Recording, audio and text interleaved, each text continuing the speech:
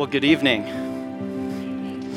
My name is Daniel Coffey, and I'm a ministry resident here at Wellspring, as well as a deacon postulant, and it is an honor to bring the Word of God to us tonight. This is the night. This is the last night that Jesus, the Son of God, got with his 12 beloved disciples. And what does the Son of God do on the last night that he gets to share with his disciples before he goes to the cross? He does two things. He takes bread and wine, and he gives it to them to feed their hungry souls. And he washes their feet. This is what the Son of God does in the last hours that he gets with his disciples. This is the night. This is Maundy, Thursday. And the good news of the gospel is that Jesus loves you so much. Jesus loves us so much because he loves us in our places of emptiness and uncleanness. We live in a world that conditions us that we are lovable and acceptable for where we're gifted, for where we're special, for where we're competent, for where we perform well. And God, being a good Father, I think he delights in us for those uniquenesses as well. But if it were only that, we would end up with legalism. Try harder, be good. And where the love of Jesus is so different from the love of the world is that he loves us in our places of emptiness and uncleanness. This is the truth of Maundy Thursday. This is the last night Jesus gets with his disciples, and it is the Passover, that ancient Jewish holiday where over a feast of bread and wine, the whole Israelite nation would celebrate hundreds of years ago how they were redeemed from heavy, oppressive slavery in Egypt. And so Jesus gathers his disciples in an upper room. It would have been a small room, probably just room for the 12 of them and Jesus. And they wouldn't have sat around a table with chairs like we would have, but in the ancient Near East, they would have reclined on cushions around a low table, leaning on one arm, eating food with the other, their feet radiating outward in a circle, their heads in the middle. Can you see it? An intimate, candlelit room. A smell of roasted lamb in the air, fresh baked bread, and good wine. But Jesus changed the liturgy for this night. You see, he took bread and he said, "This is my body given for you. Take and eat of it, all of you." And then he took the cup of wine and he said, "This cup is the new covenant in my blood." He's not talking about liberation from Egypt anymore. Jesus makes a new covenant tonight. He takes the cup and says, "This is my blood. Drink of it, all of you. And whenever you do, do this in remembrance of me." I wonder what was going through the disciples' mind that night. It was just a few days ago that Jesus was ushered into Jerusalem with cries of Hosanna. Blessed is he who comes in the name of the Lord. But Jesus has kept talking about a death. He's kept mentioning things that don't sound like Hosanna. Jesus is the new king. He's here to kick out the Romans. And so I wonder what was going through the disciples' minds that night as they shared bread and wine. I wonder what they were thinking. Well, most of the way into supper, probably toward the end of it, by the sounds of John's gospel, Jesus gets up to wash his disciples' feet. You see, it was customary in ancient times that when a dinner party was held, all the guests' feet would be washed. Because you see, people didn't drive cars in these days. The main mode of transportation was to walk dirty, dusty roads in sandal-clad feet. And so if you've ever hiked in Chacos and you think you got a nice tan and then you take a shower and you're like, oh man, that was dirt. You're getting close. You're getting close to what these 13 stinky men's feet would have smelled like. But it was worse. Because you see, these roads were not only walked by humans, they were shared with pack animals who have a common disregard for where they do their business. And so their feet would have stunk. Even if they would have taken a bath that morning, they had to walk to the upper room, and their feet would have smelled awful. It was customary for the lowest person on the totem pole in the household, usually a Greek slave or the youngest able child. Not even a Jewish slave was required to wash feet. Only a Gentile slave was required to wash feet in the household. Not even a Jewish slave. So it was common for them to do this most humbling of jobs. It was common for disciples to wash the feet of their rabbis, their teachers. It was a humbling act, like taking out the trash. A humbling act. And it was also an intimate act. It was something that wives would commonly do for their husbands. It was not reciprocal. It was different times. But it was a humbling act and an intimate act. And Jesus lets all of supper go by. Normally the foot washing happens on the front end. Jesus lets all of supper go by to give the disciples every chance. Would anyone do this job? No. Not one of them stepped up to do this. In fact, Luke tells us in his gospel that a dispute arose among them as to who was the greatest. I mean, if you were Jesus, can you imagine? Guys, this is my last night. Can we just not? And I wonder if that dispute arose because they were trying to figure out who's going to wash the feet. Because they're laying on the ground around a common table, which means your feet are kind of in the next guy's face. That's fodder for an argument. And so on Jesus' last night with his disciples, an argument arises among them as to who's the greatest. And Jesus, the Son of God, he doesn't shame them.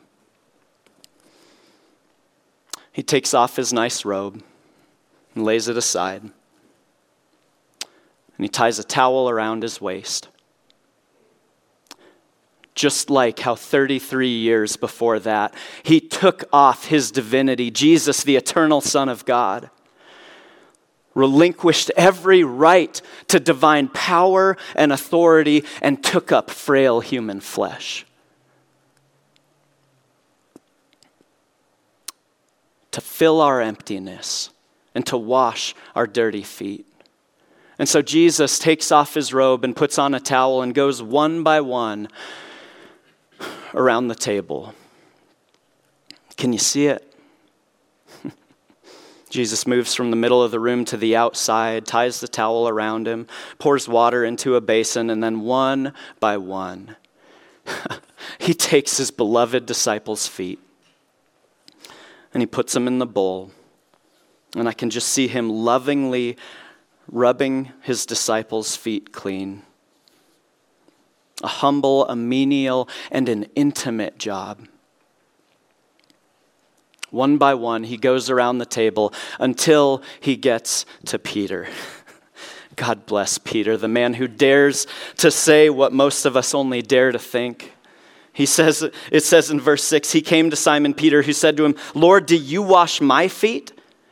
Jesus answered him, what I am doing you do not understand now, but afterward you will understand. And Peter said to him, you shall never wash my feet. The Greek emphasizes not into eternity of eternity. God forbid that the Son of God should wash my feet. But Peter said to him, but Jesus answered him, if I do not wash you, you have no share in me. How embarrassing for the disciples. Everyone thought this job was beneath them, and then their teacher, their Lord, the Christ, says it's not beneath me. I will give myself to fill your emptiness, and I'll wash your dirty feet. Because this is what love looks like. This is the love of God that transforms the human heart. But it scandalizes human pride. Because Jesus is the only one willing to do what we couldn't or wouldn't do for ourselves. You see, Jesus this night is not just feeding empty bellies and washing dirty feet. This is a new covenant that Jesus enacts. And in great love, he doesn't just feed empty bellies, but he says, this is my body and my blood given for you. He is filling empty souls. Brothers and sisters, we have empty souls because we are meant to be filled with the life of God, aren't we? Our hearts are restless until they find their rest in you, Jesus. This is where every addiction comes from, every idol, every sin, every injustice, is because the human soul is made to be filled with the infinite. And so when we try to fill it with the finite, we can't get enough. And our souls are ravenous. And only when we let the Son of God humbly and lovingly give his very body and blood to fill us do we get a taste of eternal life. Only in that moment do we know God. Only when he fills our emptiness do we know eternal life.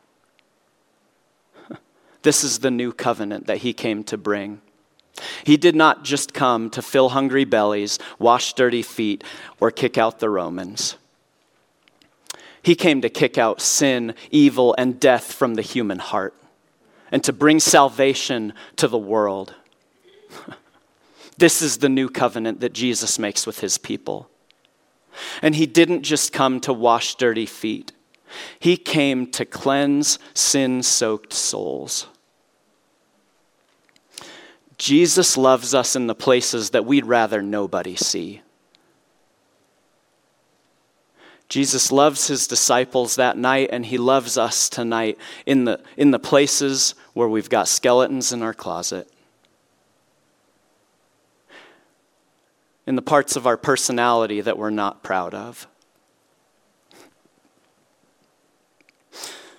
This is the love of God. That in the places we least deserve it, Jesus comes and says, can I cleanse you? Will you let me wash you clean? And he comes with such humility and such tenderness. It would be such an embarrassment but for his tenderness and his love for you and for me. Such love. And he washes us clean in the places that we least deserve it. Because you see, the love of God does not respond to what is beautiful. The love of God initiates and brings life and transformation. This is the salvation that Jesus came to bring. The Son of God, on the last night that he got with his disciples, feeds them bread and wine, saying, this is my body, this is my blood. Fill your empty soul with it. Be filled with the life of God. And he comes to our sin-soaked souls and says, will you let me wash you clean because I love you?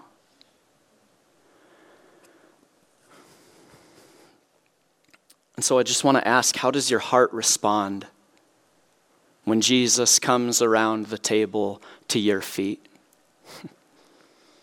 When he not only sees that part of your life that you'd rather forget about, but when he tenderly pours water into the basin and sticks your feet in and begins rubbing you clean and cleansing you in great love, how does your heart respond? Does it recoil like Peter? Does it comment? Does it say, no, Lord, anything but this? Or will you let his love in those places where we least deserve it? How does your heart respond tonight to your Savior who loves you intimately, humbly, tenderly. There is no room here for a polite distance. Jesus, the Son of God, knows too much about your life and mine for there to be any room for that.